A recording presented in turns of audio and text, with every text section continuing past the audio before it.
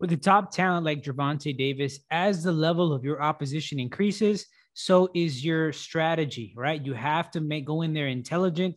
You have to figure out the perfect game plan for the particular opponent. He did that against Pitbull Cruz. He did that now against Rolando Romero. Romero has a height and a reach advantage, and he looks a lot stronger than Gervonta in terms of his physique. You can see how bigger he was. You can see his shoulder. You can see his biceps. This was a bigger guy, and I don't care how talented you are. Even if the guy is a lot less talented than you have to be careful, especially when he's taller and has the reach advantage, because when you're coming in, you could get caught with something stupid, right? And why would you want to risk looking bad against someone who everyone would agree is a lesser talent than you are? So I thought it was really intelligent from Gervonta Davis to spend 3, 4, 5, 6 rounds studying his opponent, seeing how he really comes forward, because talent demonstrates itself with time. Give it a few rounds, then you start seeing some of the openings that your opponent creates, how his hands go down with certain punches, how he leaves himself open after certain punches, right? And one thing that we learned in the fight with Leo Santa Cruz is that do not throw the same punch against Gervonta Davis more than once. Leo Santa Cruz threw 3 uppercuts in a row. Gervonta Davis noticed that, and on the third one, landed uppercut and finished the fight right there.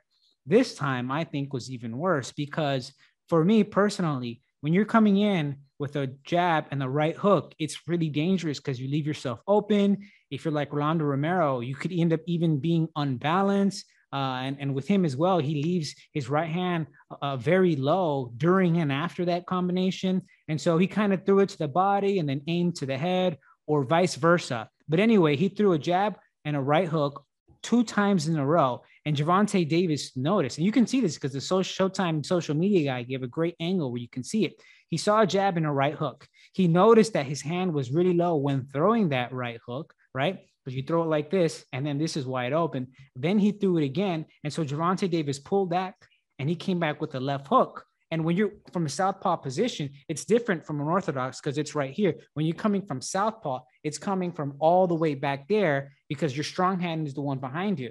So it's a left uppercut right to the chin, comes with everything. And Gervonta Davis is so intelligent that as soon as he landed the punch, he ducked and slipped out. And that's why Rolando, when he fell onto the ropes, there was nowhere to catch him. He couldn't land on Gervonta because he was already out.